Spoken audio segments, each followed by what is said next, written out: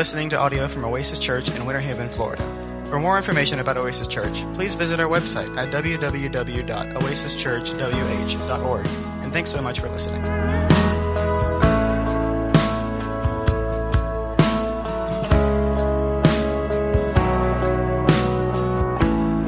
If you got your Bibles, I want to encourage you to turn with us to Ephesians chapter number 1. We're going to finish out this section that we began a few weeks ago, where Paul is just leading at the very beginning of this letter that he has written to the Ephesian believers. While he's under Roman incarceration, Paul has started this letter with this praise that he has, and he's wanting to lead the church in a praise to the God who has revealed himself as Father, Son, and Holy Spirit. And so just as a matter of review, while we'll pick up in verse 11 today, as we look back over the verses 3 through 14 and moving forward, we want to remember that Paul has encouraged us through the inspiration of the Holy Spirit. Paul has said we, as followers of Jesus, should praise God, and we should praise specifically God the Father, because in Christ He has blessed us with every spiritual blessing in the heavenly places, meaning that God has provided for us who are followers of Jesus by faith, who have by faith believed in His death and resurrection as the only payment for our sin. For those of us who are Christians by faith, we have been given and provided everything we need to accomplish everything God will ever ask of us.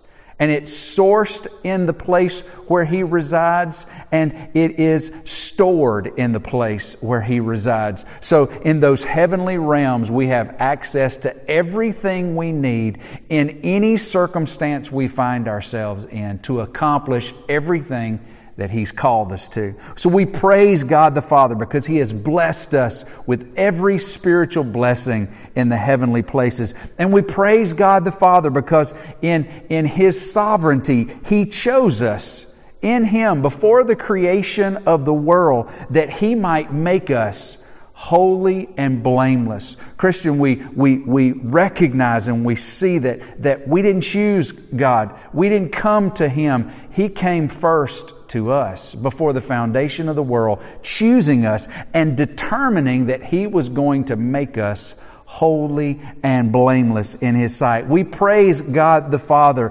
because He accomplished this choosing by His own predetermining beforehand, because He predestined us. We are chosen in Christ to be made holy and blameless because God has already foreordained that He would adopt us as sons and daughters, that He would bring us into His family, all according to and fueled by His grace, to the praise of His glory that is characterized by His grace. Favor on us that's not deserved by us, yet is given to us by His grace. We praise God the Father. And then Paul moves into the second section of this praise where he says, and we praise God the Son because He has provided for us redemption. He has bought us back. He has set us free, if you will, from our captivity to sin. He's redeemed us. We praise God the Father because He has forgiven us of our trespasses, our sins. And all this is accomplished, Paul tells us, in His blood, shed for you, shed for me on that cross, of no fault of His own, but by His grace and His willingness to sacrifice Himself as a holy sacrifice sufficient for your sin and mine. We praise God the Son because in His blood we have forgiveness of our sin. We have redemption from our slavery to sin, all in His blood. We praise God the Son because not only in His grace did He provide redemption and forgiveness, but Paul goes on to say that this grace is then in turn lavished upon us. Grace on top of grace on top of grace that He's given to us, poured out in abundance, so that in that grace we might walk in those benefits that are ours. regardless of what we're facing, to accomplish everything God has called us to do and to be. We praise God the Son because we have been brought, he finally says, because we have been brought into God's salvation purposes, which have always been about Jesus, His death and His resurrection. And all of this, Paul says, will culminate in the fulfillment of time as in Christ He brings all things together, things in heaven and things on earth. We praise God the Son for what He has done. And so when we pick up in verse number 11, we're continuing in this utterance of praise to God the Son. And today we'll finish out this praise section. And we'll pick up in verse 11 where Paul continues and he says, in Him, referring to in Christ, in Jesus, we praise Him because, the verse says, because we have obtained an inheritance. Now I want to take a few minutes to kind of unpack that phrase. You see, that phrase is the translation of one Greek word. And it's a Greek word that only appears one time in the New Testament. And that word is, if I can find it in my notes, klerao, which is Greek to all of us, but it's a word that while it's only used that one time in the classical Greek language, has been used to describe the idea of to choose or to receive or to allot or assign something. And most of the time that it was used in the classical Greek, it meant to pick something by lot or to obtain something by lot, by chance, by pulling out, I pulled out the golden ticket and so therefore I obtained the trip to the chocolate factory.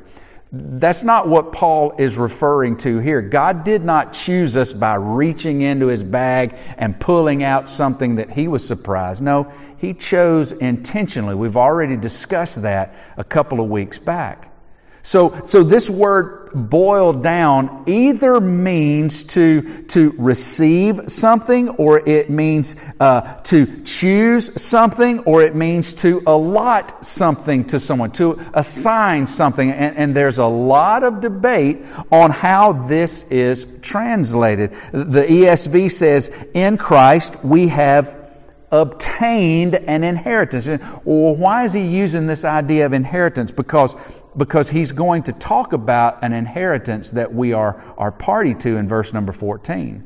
And so a number of translations will take it to mean that Paul is talking about that inheritance beginning here. There are others who understand this to be that not that we are obtaining an inheritance, but that this word is to reference the fact that we are being made an inheritance to God. Now, you've heard folks say, what do you get somebody who has everything? And it's not the idea that God is in need of us. But it carries with it, because of the voice that this Greek word is in, it carries with it this idea of that we are being made. Not that we are receiving, but that we are being made into an inheritance that is God's, or we're being made into a heritage that belongs to God. I personally think that's probably what Paul is saying here. But whether we understand it as we are receiving or we are being made into, the bottom line is the first two words in that verse are in Him. We are praising Christ because in Him, by faith alone, in His work done on the cross for us, whether we understand this as we are receiving an inheritance, which we're going to get in verse number 14, or we are being made into a heritage, a possession belonging to God, either way, we've hit the jackpot, which ironically has been the title of this particular section that I haven't mentioned until today. But the bottom line is that in Christ, we receive, we become everything in Him. We in Him have obtained an inheritance, or we are being made into an inheritance.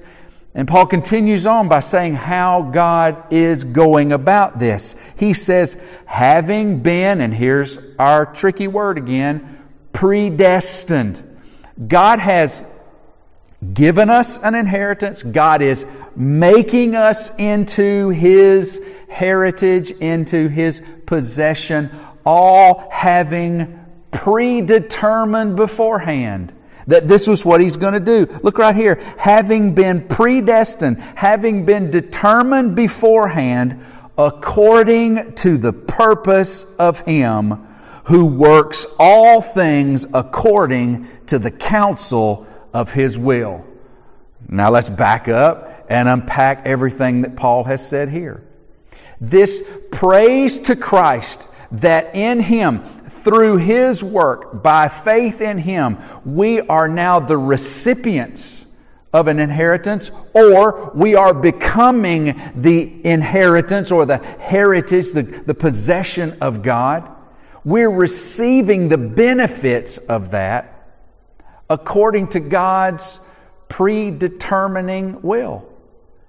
Having chosen beforehand, having decided before when? Well, up in the first part, it says, before the creation of the world, before the foundation of the universe, God decided that those who by faith trust in Jesus are going to receive or become in Christ this jackpot according to the purpose of Him. Who? God the Father. According to God the Father's purpose, meaning His plan, the thing that He has always known, the thing that has always been complete, the thing that has always going to happen and will be accomplished just like He planned, according to the purpose of Him who works all things according to the counsel of His will. Now, this is really helpful for us in this time of crazy, weird circumstances. You know, the question is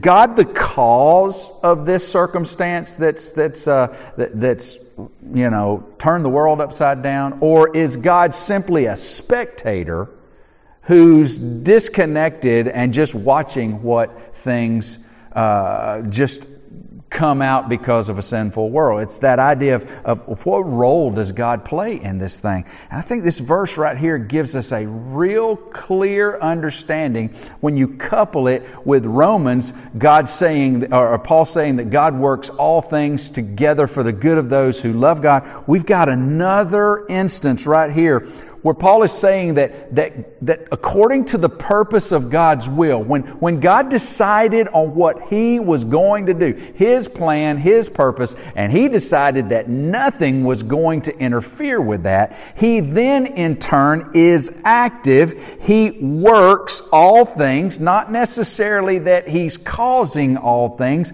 but He's active in all things according to the counsel of His will. I think what Paul is saying here is not that God causes things like pandemics and hurricanes and other types of disasters and pestilences that happen in our world. Of course, you can't read your Old Testament that you don't recognize that God has done that and certainly can do that. But He also would tell them that He was going to do these things or another. In our instance, we don't have any indication that God has caused this thing that we are wrestling with right now. But we certainly do have biblical precedent to understand that God is not in the background going, what am I going to do and how's this going to affect? And oh my goodness, they're having to sit at home and watch this on television and things are going to fall apart. No, God is working in all things. God is active in all things according to His purpose. So that God is sovereign over all this, knowing from eternity past that this coronavirus thing was going to happen in our world at this time, and also any other circumstance or thing or happening, God has always known. And while it would be, I think, unbiblical to put the cause on God, I think it's perfectly visible to say that in those things, God was at work, using them in whatever way He chooses to further His purpose. So I know when we have things that happen in our life that cause us pain and difficulty, it's natural for us to want to distance God from those things, because we don't like the thought of God allowing something hurtful in my life, because we think, well, I wouldn't do that if as a father, I wouldn't do that. I wouldn't do that if I was God. But don't we allow things in our children's life that are hurtful? Don't we allow them to go through things because we know it's going to benefit them? We do.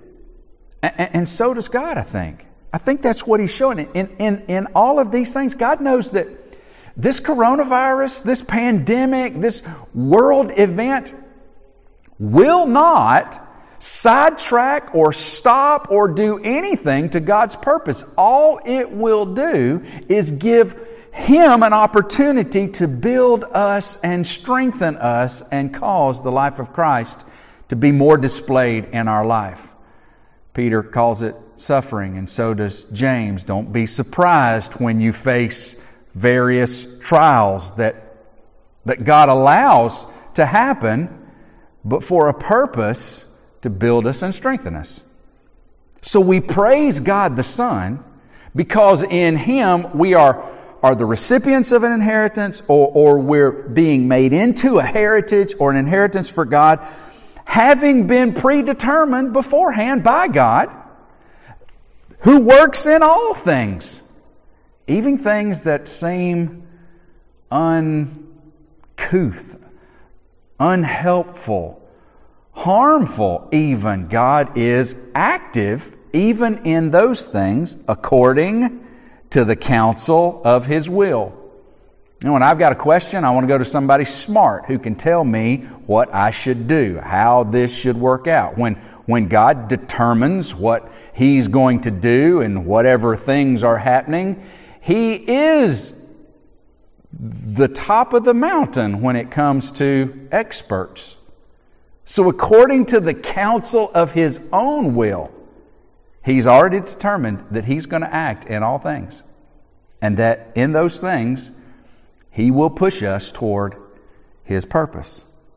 And then verse number 12. So that we who were the first to hope in Christ might be to the praise of His glory. And then I'll read the first part of verse 13. In Him you also, when you heard the word of truth, the gospel of your salvation, and believed in Him. And I'll stop right there. There are a number of Bible scholars who think that what Paul is saying right here, he's continuing this thought, and then he's going to start talking about we and you. And there are a number of Bible scholars who think that what Paul is about to do is to make a distinction between the Jews who believed and put their faith in Messiah Jesus, and then the Gentiles. So Paul is saying we who first believed, talking about we Jews who were the first to put our faith in Jesus as Messiah, and then you Gentiles. There are a number of folks that think that's what Paul is doing. I find that possible, but I don't find that probable, because he's using we and us and all of that and you throughout this whole section, and doesn't say anything about Jew and Gentile. He'll do that later on in this letter, but not right here.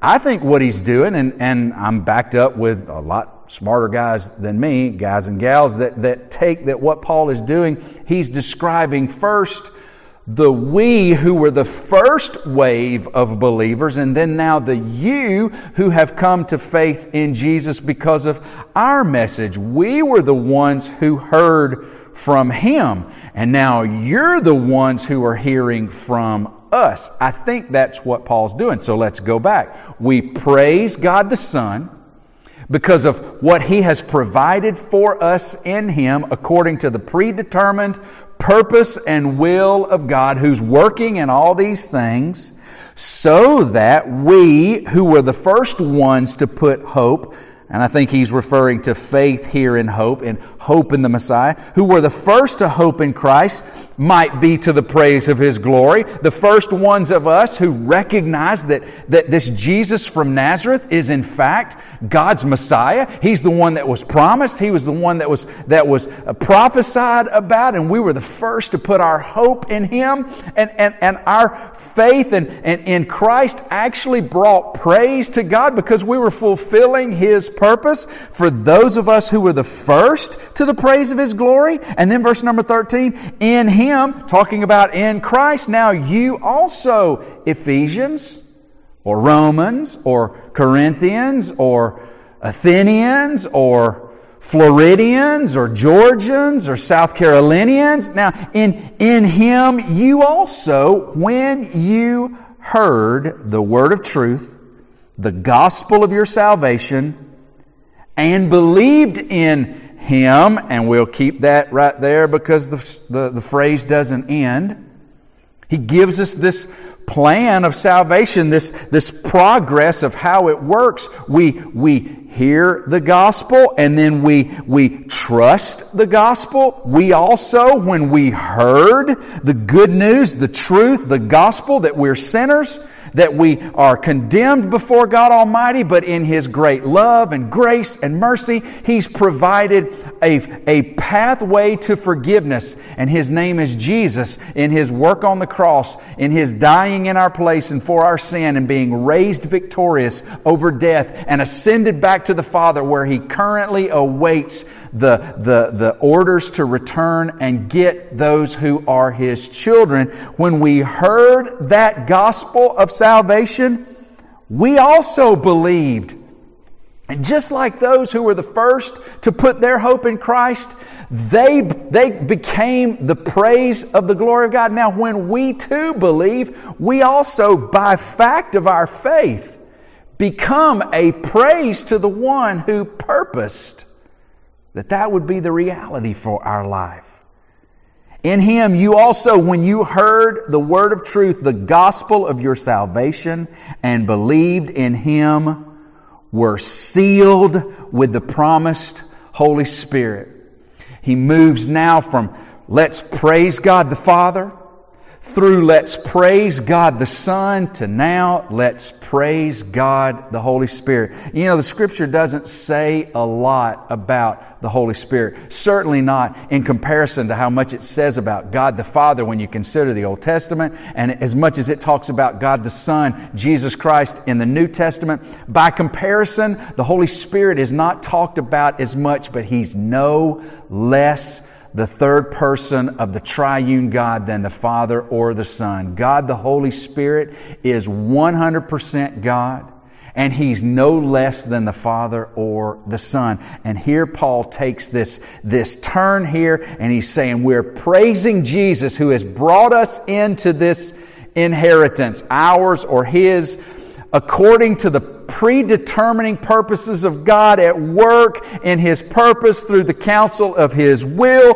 that we became praiseworthy, those of us who believed first, Paul says, and now you, when you believed, we're to the praise of His glory, and when you did, now we can praise God the Holy Spirit, because when you trusted Jesus, when you became a follower of Jesus by faith, Christian, you were, according to this passage here, you were sealed with the promised Holy Spirit. We're sealed. We're brought into the family. We're adopted as sons and daughters, and then we're sealed. I think about that judge when the family stands before the judge in the adoption court. And they're asked those questions, those questions of finality. Are you taking and are you committing that this child will be yours in the presence of these authorities? And then that judge takes and stamps that thing and authorizes that thing, and it's paperwork, and you're in the family, and no one can say differently. We're sealed. In the Roman time in which Paul was writing, these seals were used as official, making things official by providing security, authenticity, a seal of approval, a seal of genuineness, and a seal of ownership. And what became sealed became irrevocable. Now, I know there's a lot of debate on this subject, and wow, we've had a lot of them in this passage. But this particular verse right here fuels an absolute confidence that I have in the doctrine known as eternal security.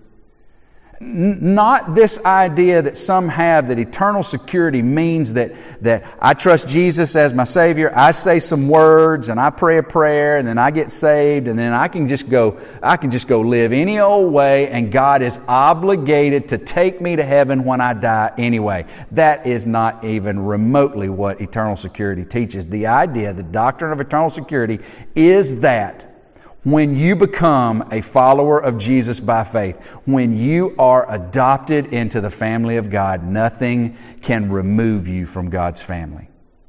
Now, I'll be honest with you. I wrestle with what it means for particular individuals who in recent days have been adamant followers of Jesus and then have come out and said that we're renouncing our faith. Or some have called it deconstructing our faith. I'm saying that I'm no longer a follower of Jesus. I wrestle with that because I think, how is it possible for someone who is a follower of Jesus to then turn around one day and decide they're not one? Can I just be real transparent with you? I don't know how that works. I'm not God, and God's not told me how that works. But here's what I do know. I do know that there are a lot of kids, when they reach teenage years, they say a lot of dumb stuff. You know how I know that? Because I was one that said a lot of dumb things in a time in my life where I just really didn't understand what was going on. Didn't really understand where my place was. And I've said some really dumb stuff that I look back on and really regret. I've said some things that I don't really mean, and can I tell you this? None of the things that I said ever took me out of my family. Not one. And now I look back on those and I think, wow, how immature, how dumb, without understanding I was to have said or thought those things. And you know what? I think it's possible that some folks who say they're renouncing the faith may just be going through a spiritual teenage phase. I don't know. But here's what I do know. I know that those who are owned by God, sealed by the Holy Spirit, there is nothing that can revoke that ownership. Not my sin, not God changing His mind about me. We're sealed. We know that the Holy Spirit provides us that connection to God. We won't need a priest. We have a high priest in Jesus, and we have the person of the Holy Spirit who communes and understands the heart of God because He is God. But He also represents ownership, authority, authenticity, genuineness, security. We're sealed, he says, and we need to praise God, the Holy Spirit, as our seal. Who is, going on to verse number 14, who is the guarantee of our inheritance. He's the down payment, if you will. He's the earnest of our inheritance. Now, this word here, inheritance, is a translation of the word that we're using for inheritance. The Holy Spirit not only seals us, but He provides us the guarantee. He provides us the down payment. God is a keeper of His word. In the letter to Titus, Paul says that God cannot lie. So if God gives you a down payment and says you can count on me to fulfill the remainder, you don't have to do a credit check on the Creator of the universe, the Savior of your soul. He's guaranteed by the person, the indwelling of the Holy Spirit, that everything He has promised, that inheritance, will be yours, will be mine. And not because of anything we've earned, not because of anything we've done to deserve it, but because of His grace and because we are in Christ. What is His is also ours. And the Holy Spirit is that guarantee. We understand an inheritance. We understand that in the royals over in England, we understand that the princes and princesses, they have an inheritance that will be theirs. But they don't have it all now. They've got to wait on their turn, so to speak. We don't have all that God has promised us now. We got everything we need to navigate anything we have to between now and then, but we don't have all that God has promised in our possession. But there's coming a day when we will. And we've been sealed by the Holy Spirit. He's our guarantee until we acquire possession of it. Now, maybe a better translation of that, the NIV does a little bit better job of translating the words, until the redemption of those who are God's possessions.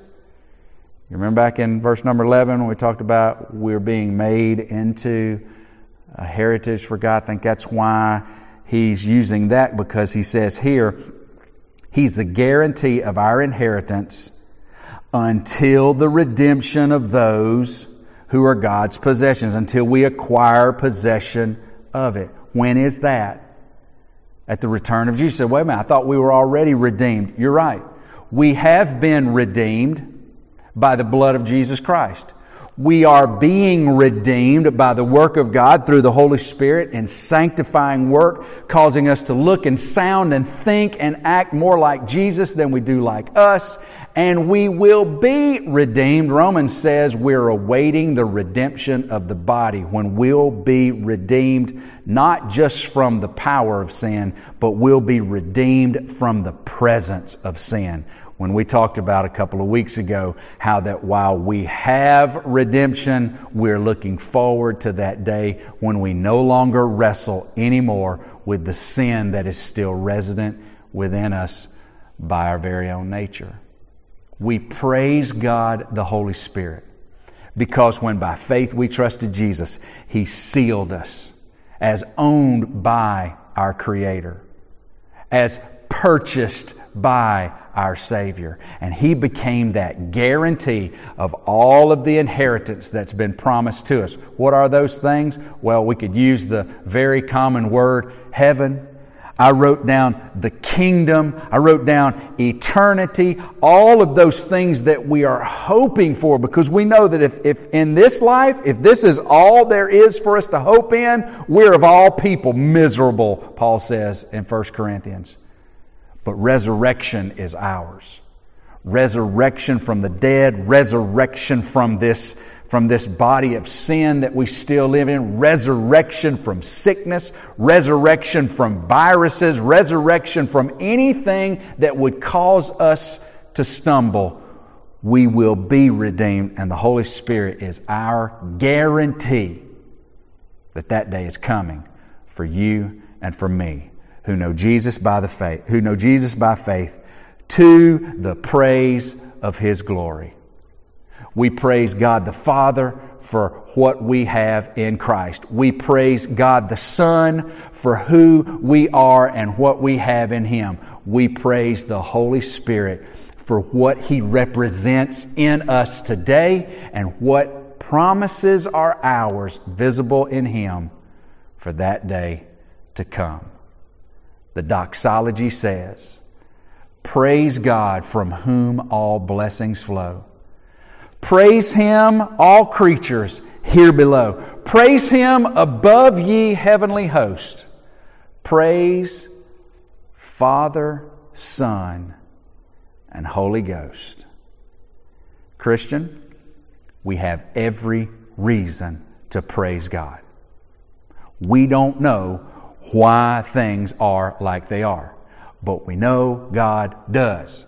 And we know God is capable of using it for His glory in our life.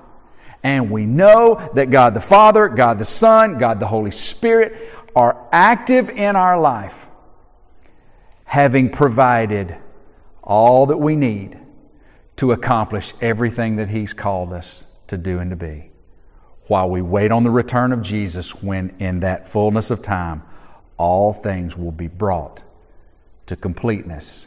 Things in heaven, things on earth, and we'll experience the inheritance that is ours, to the praise of His glorious grace, to the praise of His glory, to the praise of His glory.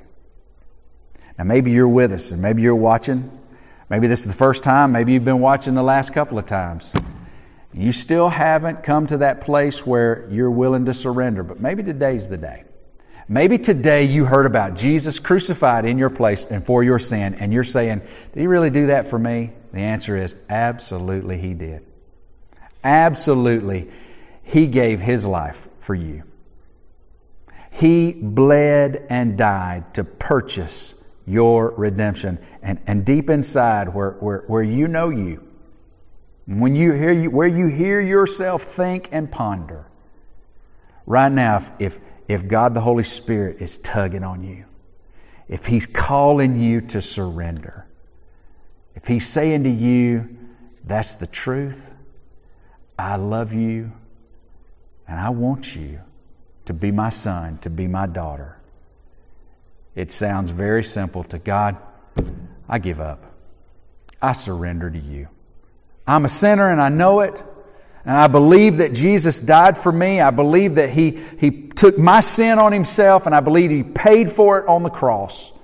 And I believe that He rose from the dead victorious over sin. And I believe He's alive today, and for whatever reason, I believe You want me as Your child. And I confess Jesus as Savior and Lord. I want to be Yours. If that's you today, I hope you'll let me know. Send me a quick email that said, hey, I think I might have become a Christian today. I'd love to be able to get back in touch with you so that we can talk about what this journey will look like between now and the return of Jesus, who's very much coming back. Church, we love you. We're praying for you. We're excited about Easter. Easter's not canceled. Jesus is risen. And Jesus is returning. And we have a responsibility to represent Him in these days. When we don't have all the answers, we do have the answer. And I hope that we'll be faithful to represent Him to the praise of His glorious grace, to the praise of His glory, to the praise of His glory. I look forward to us being together next week. But in the meantime, let me pray for you, because we got a lot to do between now and then. Father, we thank You for the day. We thank You for the opportunity to be together around Your Word. We thank You for who You are, Father, Son, Holy Spirit. We praise You for Your gracious, loving activity in reaching to us to draw us to Yourself. God, we don't deserve Your love. God, we don't deserve the salvation that You've made available to us. God, we don't deserve to be Your possession. We don't deserve any inheritance. We don't deserve anything. But we praise You for who we are in Christ. God, I pray that You'll give us courage. You'll give us wisdom. Father, I pray that You'll give us boldness to speak the truth to those that we come into contact with, even if it's 6 foot away. May we be representatives of the gospel today while we wait the return of Jesus, our Savior, our King, because it's in His name that everybody said,